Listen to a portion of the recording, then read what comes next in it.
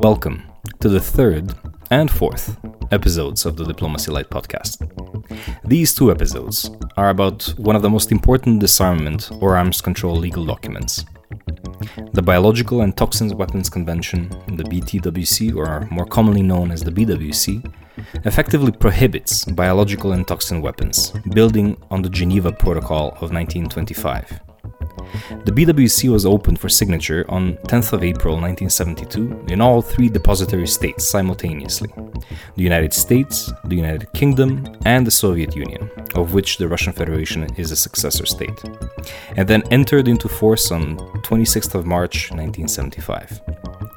The BWC is the first treaty to ban a whole category of weapons, and in this case, a weapon of mass destruction. Though quite short, the convention has served for half a century in prohibiting the development, production, stockpiling, acquisition, and use of the most horrendous type of warfare, the one using the life sciences to negate life. Our three guests not only come from the three depository states, but also have been critical actors in different stages of the development of this important treaty and norm.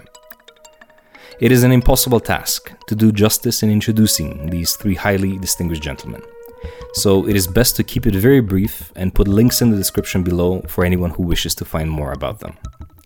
If one types into a search engine today, "the most beautiful experiment," without even specifying the science, in this case biology, Dr. Messelson's name comes immediately as the result. The beauty was in the elegant simplicity of the experiment that Dr. Messelson and Dr. Frank Stahl designed to confirm that DNA replicates by the double helix structure, as Watson and Crick had predicted. Dr. Messelson also solved the Sverdlovsk anthrax mystery and was decisive in the ending of the use of Agent Orange in Vietnam. And if there is one person who can be said to be the critical force in the world now having a biological and toxin weapons convention, it is he. Dr. John Walker was head of the Arms Control and Disarmament Research Unit of the UK's Foreign and Commonwealth Office until May 2020, when he retired. There is a handful of people in the world who have been as involved at a high level over the past 3 decades in the work of the biological, chemical, and nuclear arms control as Dr. Walker. Ambassador Sergei Batsanov was the permanent representative of the USSR and then of the Russian Federation to the Conference on Disarmament from 1989 to 1993. After his work in helping negotiate the Chemical Weapons Convention, he then worked as director for special projects at the OPCW. Since 2005 to the present, Ambassador Batsanov has been the director of the Geneva office of the Pugwash Conferences on Science and World Affairs. It is truly a great honor to have these three distinguished gentlemen on the Diplomacy Light podcast. Diplomacy Light Broadcast. Well, to all the viewers and listeners to the Diplomacy Light podcast, we have a very special one today. We have three highly esteemed guests today on the Diplomacy Light podcast to discuss something that is of extreme importance, but for most people, even in the disarmament and arms control communities, unfortunately has become somewhat of an afterthought, perhaps because of its effectiveness, perhaps because 50 years of its existence, it has proven its worth. In the language of the convention itself, there is the phrase which draws from the 1925 Geneva Protocol that the use of biological weapons is morally repugnant, and that's certainly the case. But I think that what is more important today to remind ourselves of its importance is to think of it through the military and diplomatic aspects, because these are the aspects that had convinced your policymakers and decision makers, rather, in each of the capitals of Washington, of London, of Moscow, and then the rest of the world, convinced them that these are the types of weapons that should be fully banned, first of any type of weapon and first of weapons of mass destruction, certainly. So if I may start, Matthew, with you, You have shared on several occasions the process of convincing Kissinger and then Nixon at that time to self-restraint. We would still be quite curious to hear about this, because this is the logic perhaps that we need reminding of today. Matthew, if you would, please.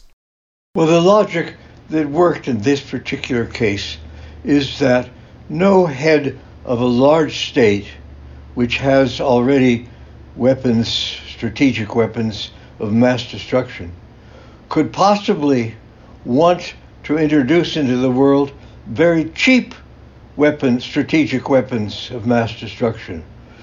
To put it bluntly, what world leader of a big country could possibly want to introduce into the world a 10-cent hydrogen bomb?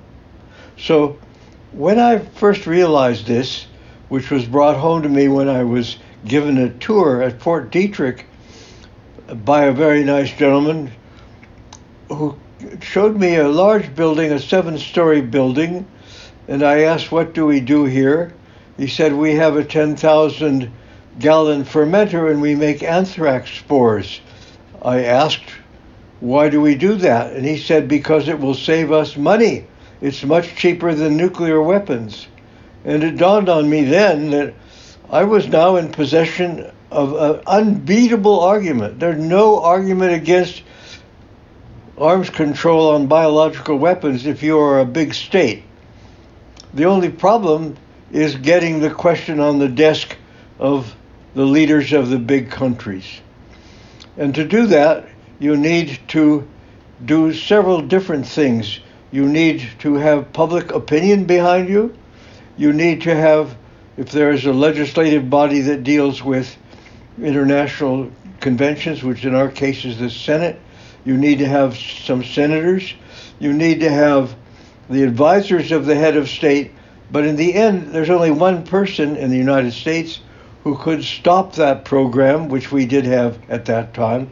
That would be the president. I had no way of directly contacting the president, but by marvelous good luck, I was a friend of Henry Kissinger before he took office, before President Nixon became president. And so when he did become the National Security Advisor, he asked me what I thought we should do about what he called my thing, which was biological weapons. And from then on, I think it was just a matter of communication. So now we still lack, however, a verification protocol. And later in this session this morning, I want to talk about that because I think I know why we failed and how it could be done differently and successfully. Thank you. We certainly will. This is one of the milestones in the development of global biosecurity. But before that, John, if I may come to you to ask you, because during this time, while this was happening in Washington and Boston, Cambridge, Massachusetts, what was the thinking in London, specifically around biological weapons? At that time, the thinking was to really make an effort to go for both biological and chemical, but the decision was made to focus strictly on biological. If you could share the thinking at that time from the perspective of London. Yeah, sure. I mean, the essential was that back in the 1950s, the UK decided in 1956 to get out of the offensive chemical warfare game, primarily because it was too expensive. And by default, the offensive biological weapons program basically faded away by the end of the 1950s.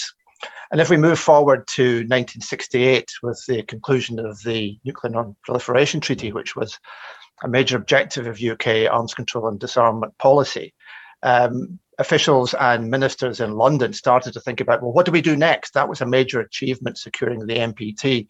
What else can we do that's important and valuable in arms control? And there's a major study done in the Foreign Office in 1968 looking at various options.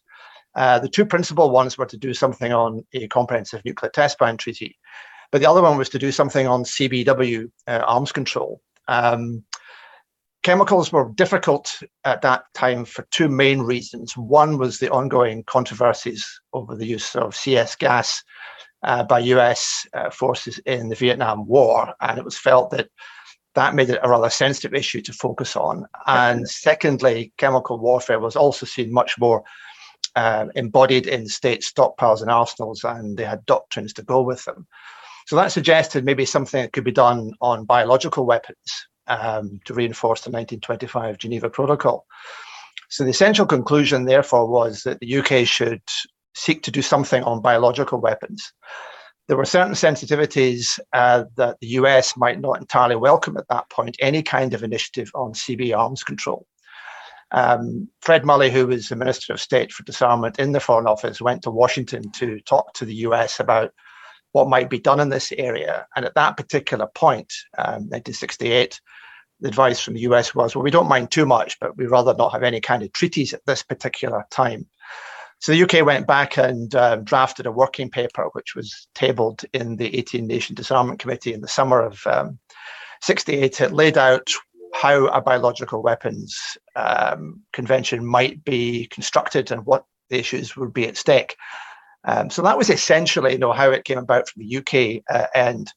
We'd taken the initiative, and then in the following year, in 1969, a draft treaty was in fact tabled in Geneva, which didn't go down entirely well at that particular time with the non-aligned countries in the 18-Nation Disarmament Committee, or indeed the Soviet Union and its allies in the Warsaw Pact. But we'll probably come to that a bit later in our conversations. But in short, it was the UK decision to have an initiative on biological weapons following the NPT.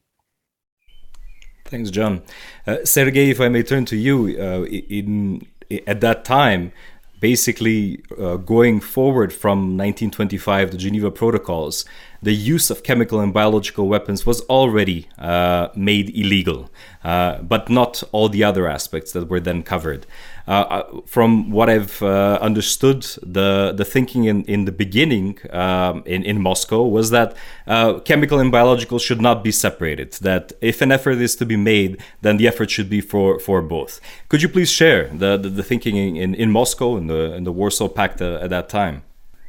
Look, compared to the two previous speakers, I have to confess that I was not around in those days, meaning around, working on arms control, disarmament.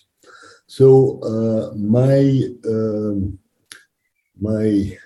impressions come from, reading certain papers and talking to people, but it all happened later when I entered the service, the diplomatic service of the Soviet Union. Now, several elements I think can be noted here. One is probably not unlike in the United States, was the fact that, of course, most attention, importance, let's say recognition, glory, and influence in the Soviet armed forces, of course, belonged to strategic forces of the Soviet Union, nuclear forces.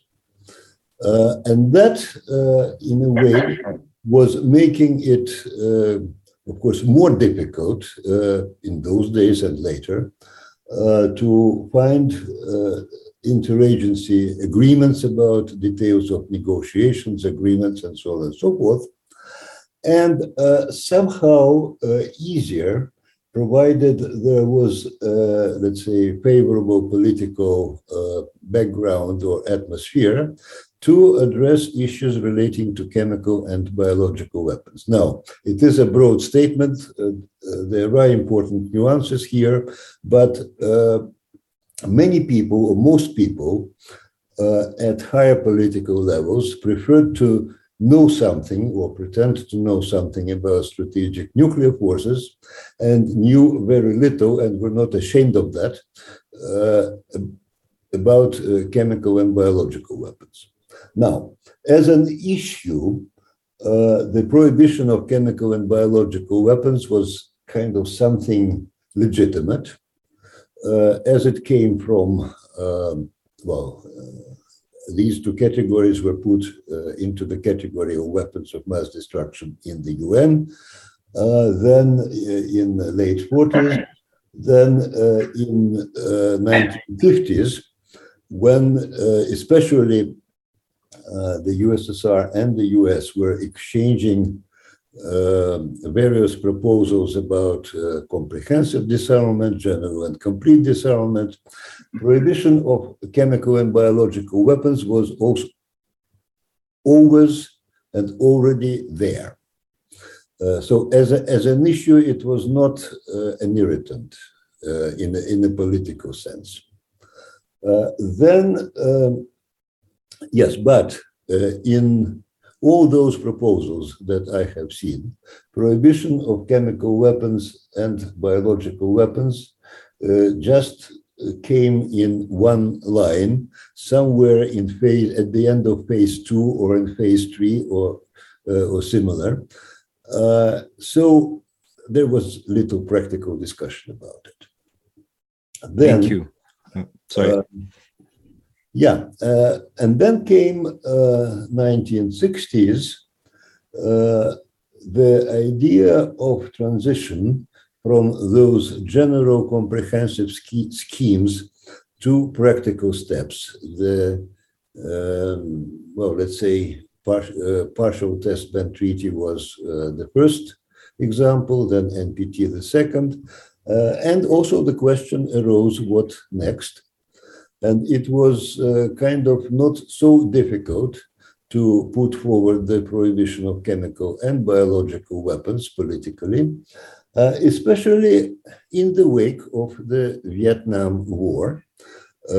And it was kind of appeared to be an attractive proposition, propagandistically, so to speak.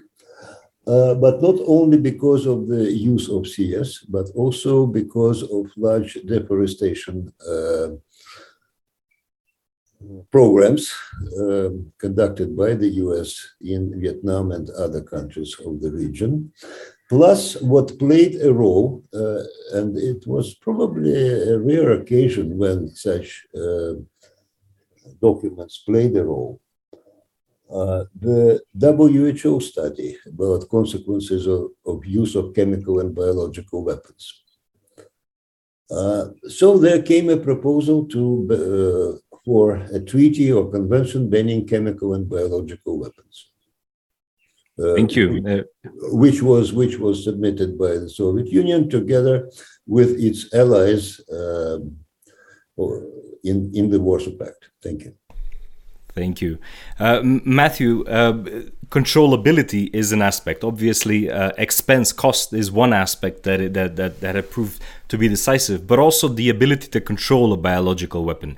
Militaries want to be able to control. Command and control is one of the key aspects with a military. Can you share a little bit on this aspect of controllability as a factor?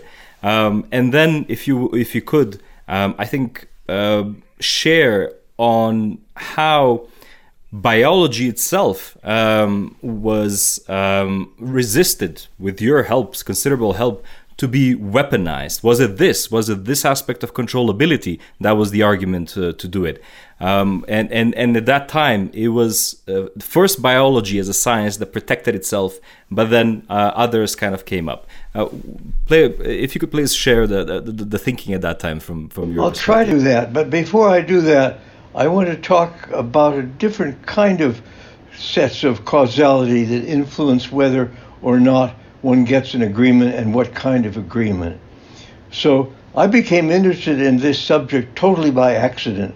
One summer, when I had nothing much to do, I was asked to come to the United States Arms Control and Disarmament Agency to do work there. They didn't know exactly what they wanted me to do, but they said, why don't you work on European theater nuclear arms control, something about which I knew nothing. That was all right because I thought maybe I could learn about it, but the trouble was that other people had already thought a lot about it.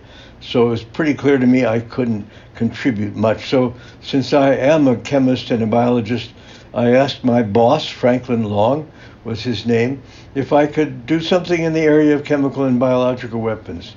He said, sure, do whatever you want. We're going off to Moscow to negotiate the atmospheric test ban. And so I began to read, and they had a man who had worked on this before, but he was no longer there. I read the materials he had accumulated. I went to the CIA to see what we thought other countries were doing, and the answer to that was we had suspicions, but no certain knowledge.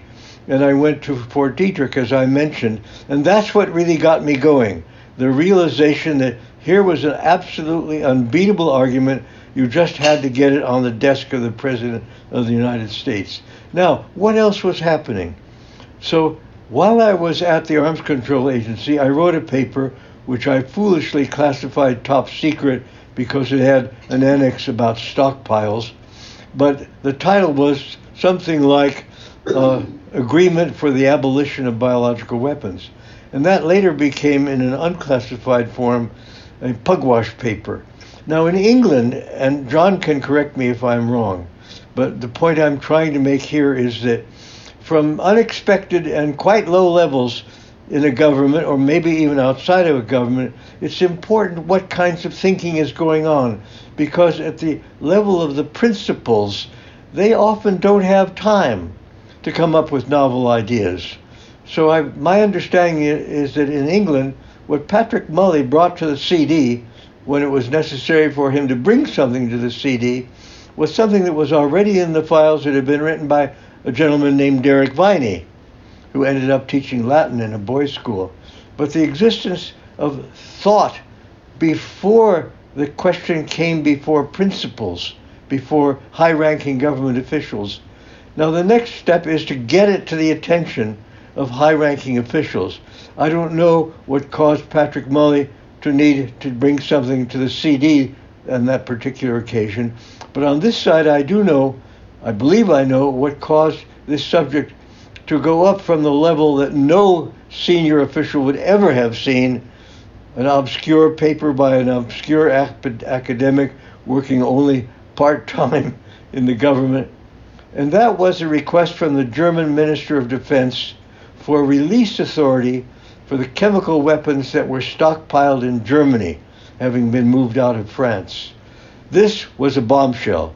Release authority for nuclear weapons and chemical weapons at that time was the same procedure, namely the President of the United States. So in effect, if we were to agree to having the Bundestag have release authority, that is a decision to use them on their own, that would have serious implications for nuclear weapons. And of course, the idea at that time, poison gas and the history of Germany was bad public relations too. So this meant that the most senior individuals in the United States government, for the first time, had to think seriously about chemical weapons and sort of piggyback on that question, biological weapons. Mr. Foster, who was the head of the Arms Control Agency, asked Mac Mundy, who was the president's national security advisor, to deal with this question at the level of the NSC. Mundy said, no, we're too busy. So it fell to the Arms Control Agency at least to assemble the principals. And what happened at that point was that the Secretary of Defense, of course, asked the Army Chief of Staff what he would recommend, since chemicals were in the domain of the Army. And the Army Chief of Staff, I imagine, would have asked the chemical general in charge of the Chemical Corps, who probably would have said, let's not do this. In other words, there still wasn't much real interest in getting this done. Now, later we could talk about what finally got it over the top. But my point is that it's, first of all, important to have thinking done long in advance of an actual measure. And that usually will happen at a very low level. But a paper somewhere in the government where something has been thought out, even if only roughly, that's a very good idea. So if there's something you want to achieve and it looks almost hopeless, nevertheless, write it up so that it's there when the time comes, if it comes, for actual implementation. And the next thing is you need something to knock the particular idea up to the level of principal officers of the government. So those two steps are essential. Now, you're asking about considerations that have to do with the reality of those particular weapons. I would say that's very important, but you must keep in mind that these other issues, personalities, accidents of whether a document exists in a safe somewhere, political activities like what the German Minister of Defense asked for, and these things, these atmospheric things, are very important. Now, on the level of the actual value, for example, of biological weapons, well, the nuclear powers, who are the principal ones in these negotiations, of course, would consider biological weapons as a terrible menace, but they would rather that the world not have any because they already had nuclear and thermonuclear weapons. So you've got a very strong motivation on the part of the large countries. And so, yes, there was some maybe detailed analysis of battlefield utility and all that, but I don't think that had much influence because, and even this question of morality, I think the big issue was the fact that big countries would not want ultra cheap weapons that could destabilize the international scene. There was a lot of argumentation about the norm and about history and previous agreements going all the way back to St. Petersburg Agreement. This was mainly amongst academics. Very interesting. I'm not sure because I wasn't at the level of the National Security Advisor. I doubt that those things were thought about. The papers I tried to write for President Nixon, who I never met, but were transmitted via Henry Kissinger, I tried to imagine that I was the president. What do I need to know? What are my concerns? And those concerns mainly, well, I don't want to go on too long, so I'll stop right here. But there's a big difference between the academic world and the government level. No, thank you. And there's a very interesting episode of how then toxins were added to it as well. The UK draft didn't include them, and then I guess Kissinger was asked by a journalist, and what about toxins? And neither Kissinger nor the journalist, as you have pointed out in another lecture, knew anything about this. And a renewed thinking about whether to include toxins was also included.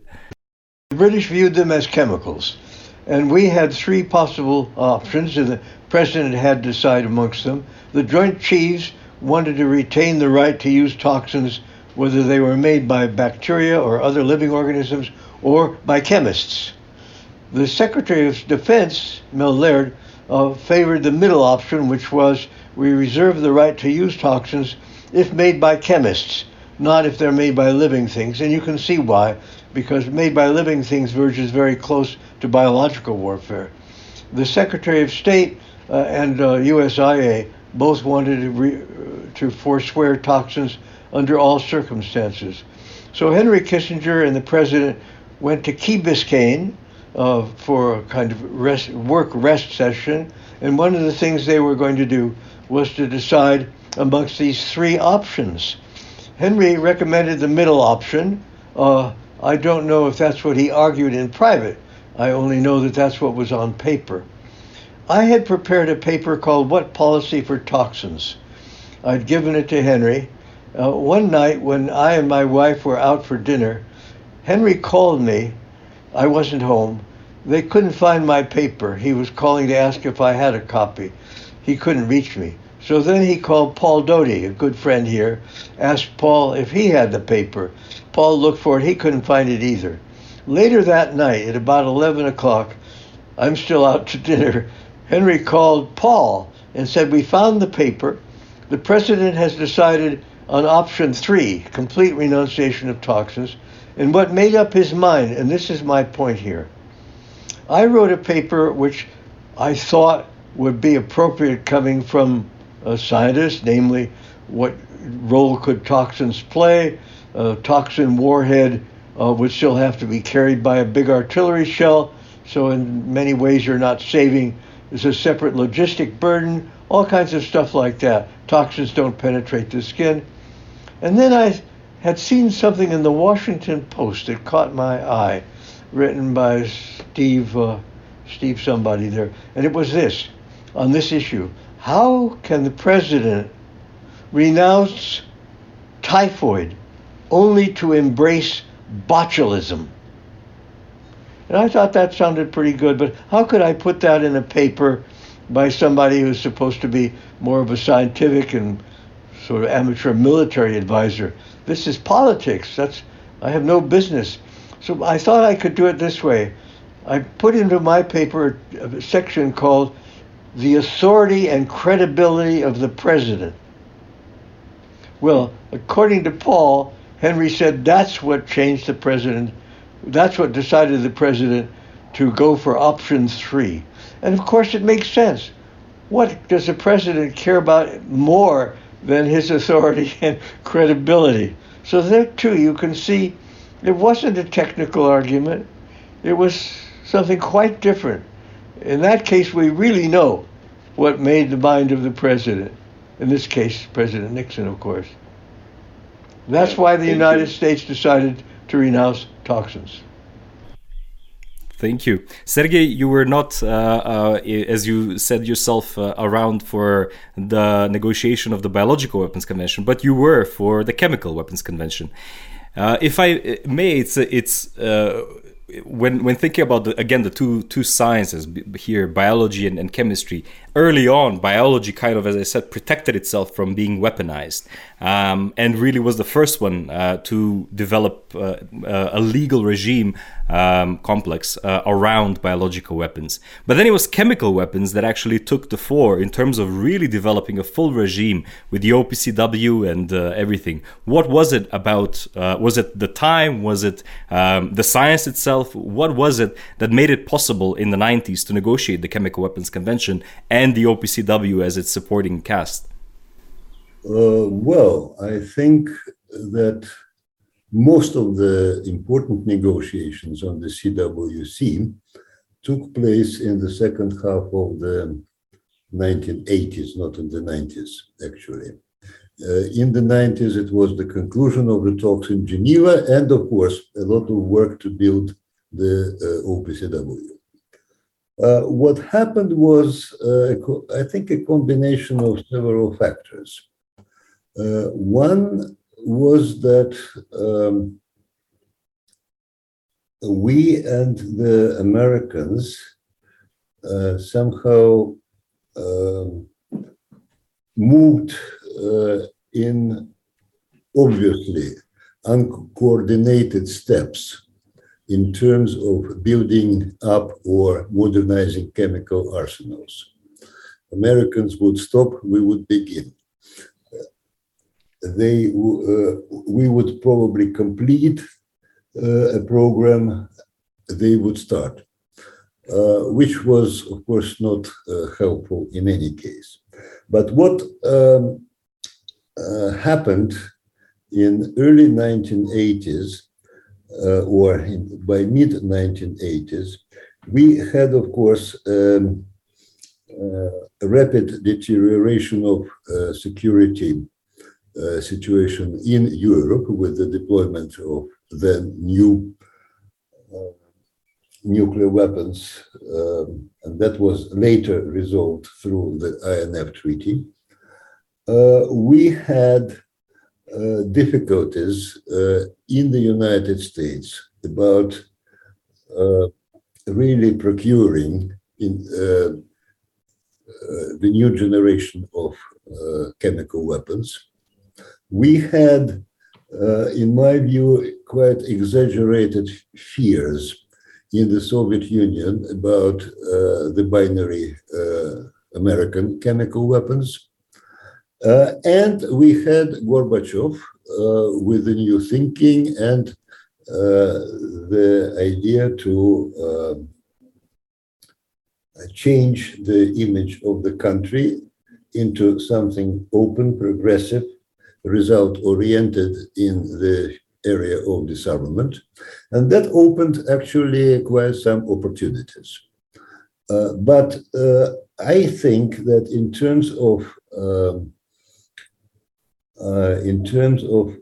really pushing the situation forward, a very important step was made by the United States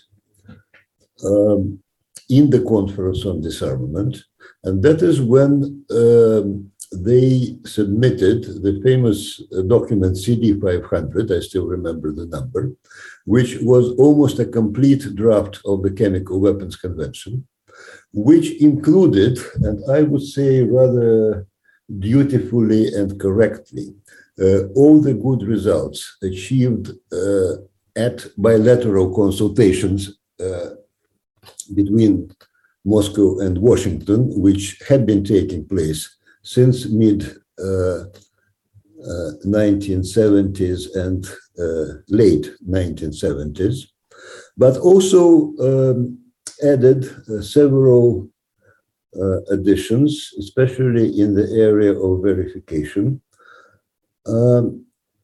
which were difficult for the Soviet Union to digest, but which we finally did accept, not exactly as they were proposed, obviously, but in certain respects going even further. I remember, and I was around at that time, Gorbachev wanted to issue a comprehensive statement, which then came out in January, I think, 1986, on arms control and disarmament. Most battles were about nuclear, and I was given a task to write a couple of paragraphs on chemical weapons. To my great surprise, what I wrote actually ended up without any significant change in Gorbachev's statement. And my purpose was just in very general form to resolve all the problems we, the Soviet Union, were having with the positions of other countries. It contained the recognition that we have new, chemical weapons, something we were refusing to do earlier, that we have production of chemical weapons, that we were ready to not only to stop production, but to dismantle production facilities, that we could accept very serious systematic verification, and all those basic things. The only exception at that time was challenge inspection. Frankly, I thought that it would have been too much. We did it about, several months later. But otherwise, that statement actually untied our hands, or the hands of our diplomacy in Geneva, to a great extent, and we started to feel ourselves, very happy and see how others were having difficulties with that or another provision of or issue at the negotiation table. That's how it happened. Now, I have to say that in many meetings later on, and not only on chemical weapons, I've been discussing that statement with various American colleagues, and at least a good part of them considered or acknowledged that at the time of issuing that statement, the predominant view in the US was that it was all propaganda, but it wasn't, neither on chemical weapons nor on other things, including nuclear. And that's why Gorbachev's proposals in Reykjavik which took place about half a year after that statement, was also a surprise to the US. Yeah, thank you. John,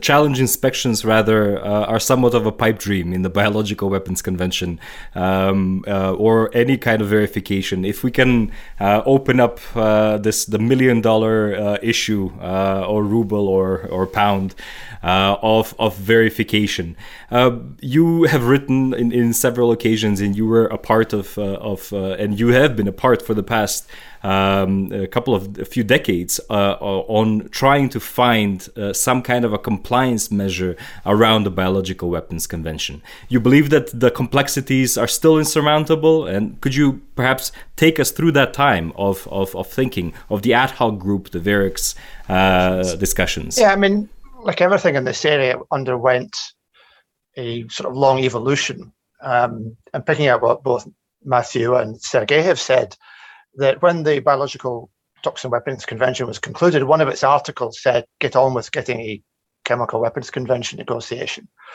And there were bilateral negotiations between the US and USSR between 1976 and 1980. Sergei mentioned the draft treaty. Now, whilst all that was going on, the Biological and Toxic Weapons Convention was sitting somewhat in the shade.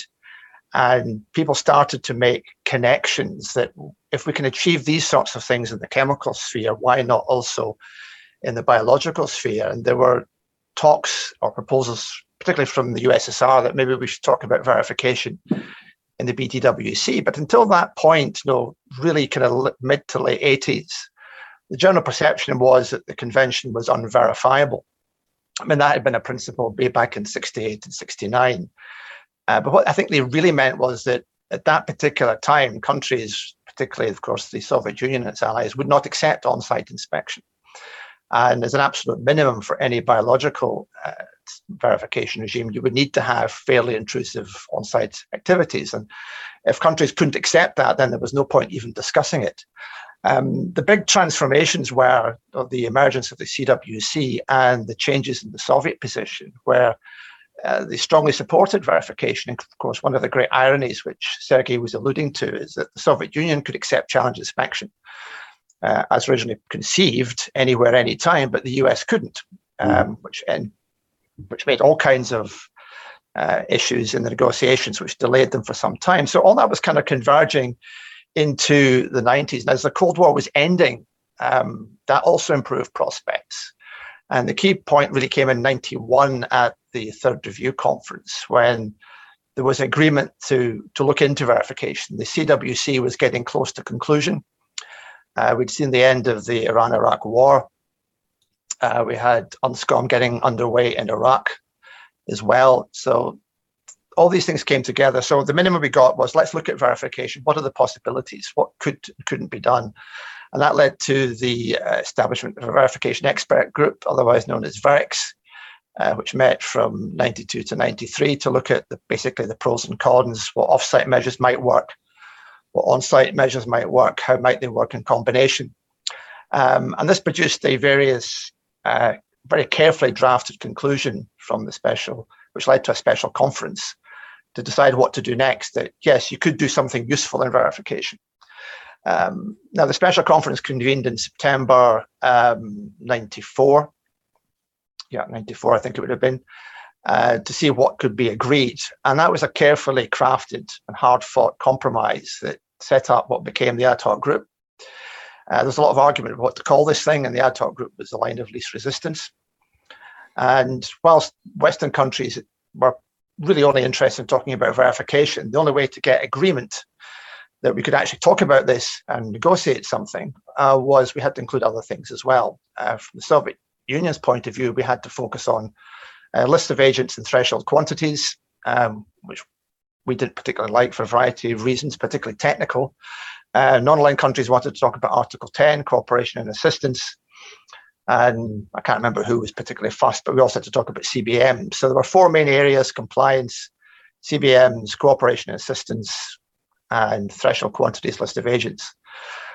So that was a starting point that led to the ad hoc group that got underway in January 95, a short admin meeting. The first substantive meeting was July 95. And it was quickly apparent that while states paid a lot of lip service to the desirability of verification, they weren't in fact prepared to agree the kinds of measures that would be required to produce anything that would be useful. There were endless arguments over the scope of declarations, what kind of facilities and activities ought to be declared. People wanted to narrow the scope of those declarations, what kind of information ought to be provided. Again, arguments about that. And sometimes I had the sense that even by asking for the time of day was regarded as a bit of an impertinence by many. And this wasn't just an East-West issue. It was countries within the Western group, certainly in the non-aligned, who had problems with all of these issues. And when it came to on-site measures, many states opposed any kind of routine activity of the sorts of things we'd had in the Chemical Weapons Convention. And in many ways, that strict read across wasn't appropriate because you can't really measure and count things in the biological area. Certainly when it came to challenge inspection type activities, that was highly contentious, particularly since it would need to have something to look into infectious outbreaks of disease, which was very difficult, allegations of use, as well as suspect facilities. All of this was highly contested by a broad range of countries. The US had problems with many aspects of this. So did the Russians, the Chinese, the Indians, the Iranians. Germans and the Japanese didn't particularly care for any kind of detailed work in industry. So we had massive problems trying to get anything that would command consensus and importantly, which would actually be useful and were making meaningful contribution to containing the threat posed by biological weapons. So whilst we had the ending of the Cold War, which opened things up a good deal, we had the end of the Gulf War, we had UNSCOM's experience, which was particularly influential in showing what could be done in the biological sphere. None of that was sufficient to overcome the major technical challenges, which might have been resolvable had there been a broad level of political will from all countries to get this. Frankly, that didn't exist. My personal feeling was at the time that there were really only two countries that were desperately keen to secure the conclusion of such a protocol. That was the UK and that was South Africa. And that was one of the main reasons, I think, why Tibor Toth, the chairman, invited me and Ben Stein from South Africa to assist him in the development of his chairman's text. We were later described as editorial facilitators, where the task was to work out how do we square all these very difficult circles. We did our best. Some states would have got some things, they would have lost in others. And the hope was, as it had been with the Chemical Weapons Convention, when it was been tabled by the German ambassador, that this would be enough for everybody. They could hold their noses at some of the things they'd had to give up, but in the round, it would be worth having. And whilst we did have that in the chemical context, and it was possible to make some changes to that chairman's text where there was consensus, that proved not possible in the biological sphere. The change in administrations in Washington was key. We went from a Democratic president who had been strongly supportive of this. And in fact, we probably would never have got the ad hoc group's mandate had there not been a Democratic president sitting in the White House. Because the traditional US view was that verification was not possible or doable or indeed desirable. So with George W. Bush in the White House and people like John Bolton in charge in the State Department, the prospects of a protocol diminished somewhat substantially. And of course, the US announced very publicly, despite advice from its allies not to do it, they killed the protocol. And of course, that allowed everyone else to come out and say, oh, wasn't protocol wonderful? Nasty US has killed it. In fact, they're the ones who had the serious problems. And it would have been interesting to have seen what would have happened had the US held fire for a little bit and said, well, we have some issues, serious issues. We can discuss them. And then how would we have ended up? My gut feeling is we probably wouldn't have got a protocol. But it was just so fraught with many genuine technical difficulties, and the political obstacles were just too great to overcome. Thank you. And still to this day, 20 years later, it's the historical memory is, well, John Bolton came, and in July of 2001, he pulled the brake, and that was it of that. But in reality, if one looks at the number of differences, the number of square brackets in the document leading up to the final days of negotiation, it's quite improbable that success would have been had at that time. Matthew, if I may turn to this, you mentioned earlier that you wanted to share a few thoughts on verification. You've said elsewhere that it is possible. I mean, it is hard to distinguish between is it verifiable, is it hardly verifiable, etc. Those degrees are hard, but there are things that one can look at: storage facilities, aerobiology, whether there's an aerosolization chambers, the kinds of precautions that are taken, the studies on non-endemic pathogens. Why is any state studying them? Very large-scale production units, if they're not for vaccines, trace organization and who finances, test grounds, etc. So all of these things are there, but you've pointed out to another broader aspect in this, yes, and that is openness. openness. What ultimately decides the success or failure of an international agreement is the point of view of the major actors in the particular government under consideration. In the case of the Chemical Weapons Treaty, if we go back to the Geneva Protocol, the chemical industry was strongly opposed to United States ratification of the Geneva Protocol.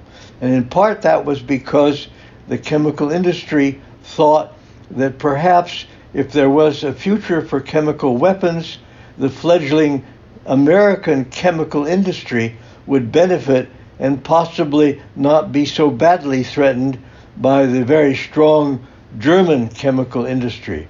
The point there is that the opposition of industry is what killed the Geneva Protocol in the 1926 Senate negotiations. Now let's come up to the Chemical Weapons Convention in much more recent times. The Chemical Manufacturers Association, by this time, was strongly in favor of helping create the Chemical Weapons Convention. There were a couple of things that determined that. First of all, in the United States, there had grown up sensitivity to industrial pollution by chemicals.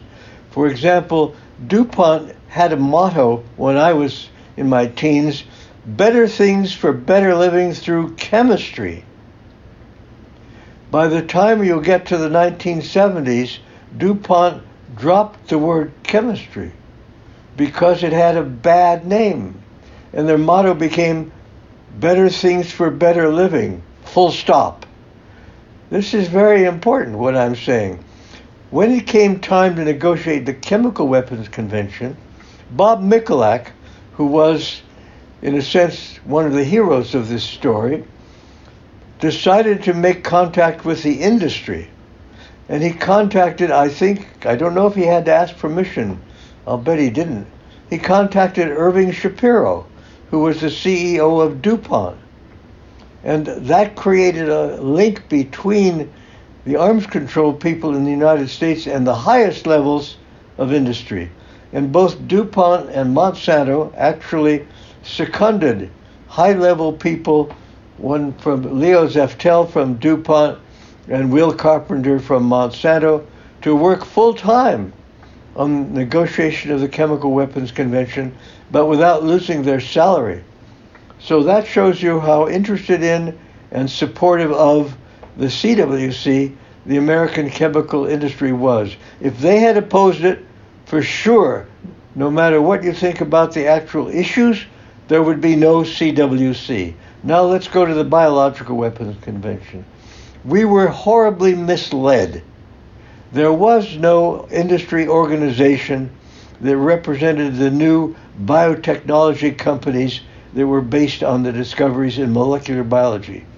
An upstart organization pretended to represent the industry. We didn't realize that they really had no direct communication with the CEOs of the major companies. This organization was called Pharma. And like a young organization, it struggled for existence, and its main role was to pretend to represent the industry. It did not, but we all believed it did. And so, although it's true that once you had a change of administration and John Bolton and Jesse Helms in the Senate, no matter what you did, you weren't going to. So what should have happened is we, that is our government, should have contacted the CEOs of the appropriate industry. I did that, but it was too late. Roy Vagelos had been the CEO of Merck, one of the biggest corporations then involved in biotechnology. And I was on Cape Cod, he was on Martha's Vineyard, so we had lunch on the vineyard. And I asked him, would he oppose verification? He said, certainly not. The kind of verification that we were talking about in the protocol negotiations in Geneva. Has anyone ever approached you about this from the United States government? No. There had been no Bob Michalak, nobody operating at the level of the CEOs. And he explained to me why there would be no objection. He said, you must understand that there is a time in the development of a drug that's very secret. The first, of course, is when a company decides to look into the possibility. You don't want anyone knowing what you're thinking about. He used the case of the statins that prevent the overdeposition of cholesterol in the circulatory system. He said, we decided to look to see if there was a drug that could slow down the synthesis of cholesterol in the liver. Because by that time, Bloch and the man in Germany who shared the Nobel Prize for discovering the biosynthetic pathway for cholesterol, that had just been done. So they have a large collection of chemicals, and they tested all of these in dogs to see what would prevent the synthesis of cholesterol. This all had to be secret because there's no patents you can take out yet, and just to even know that Merck was doing this might cause some other country, some other company, even in the United States. So they had to be kept secret. Anyway, eventually they settled on the first statin, I think it was simvastatin, but even then they had to develop methods of producing it, and by this time they're applying for patents. Now they have patent protection, and at least in all countries that respect the patent law, which at that time there was a question about China, but much less a question today, Merck would have been almost delighted to destroy a company which violated the patent law because they could take them to court and wipe them out. They felt very protected. Furthermore, the kinds of things that we wanted to do to verify the potential protocol for verification of the BWC, we didn't need to go in the laboratory where they were giving chemicals to dogs. We didn't need to go in the offices where they were reading about the biosynthesis of cholesterol. We needed to go into the factory where they make it. And those factories, Vagelos told me, were open to the public in the first place. There was nothing secret about it. And he gave a reason for this. In the chemical industry, if you can shave the price of a big industrial chemical like phosgene by even a few pennies, it makes a big difference to the customers because it's a big ticket item, save a lot of money. So if a visitor to a chemical factory could see, they're using a certain temperature or a certain catalyst, and then you go home and save a few pennies off of your production of phosgene, well, even the chemical industry itself doesn't worry about that because they wanted to help the Chemical Weapons Convention. But in the biopharmaceutical industry, it's quite different. The main costs are the research, the advertising, and the packaging, not the production. Saving a penny or two off of the production cost would not give a big advantage to anybody. Besides, they're patent protected, and besides, if you had asked, at least Roy Vagelos, would Merck have wanted to be seen by the public as in favor of a treaty to verify a convention against biological weapons, he would have been enthusiastic, but no one ever asked him. We were bamboozled by pharma. Bob Mikulek is a good friend, and I've invited him to share. He's shared privately some of this. It's incredible how much one individual can do. Sergey, I see that you would like to add to this. Please do. Yes, I think it's very interesting and important what Matt has been saying right now. Indeed, we kind of, when we achieve something like the Chemical Weapons Convention, we collectively tend to forget even the positive lessons that we could have drawn. For example, the Chemical Weapons Convention, which means that one of the problems in arms control and disarmament is that we continue to work in silos. Those who work in the nuclear area don't know what's happening elsewhere. Those who work with the chemical weapons don't really know.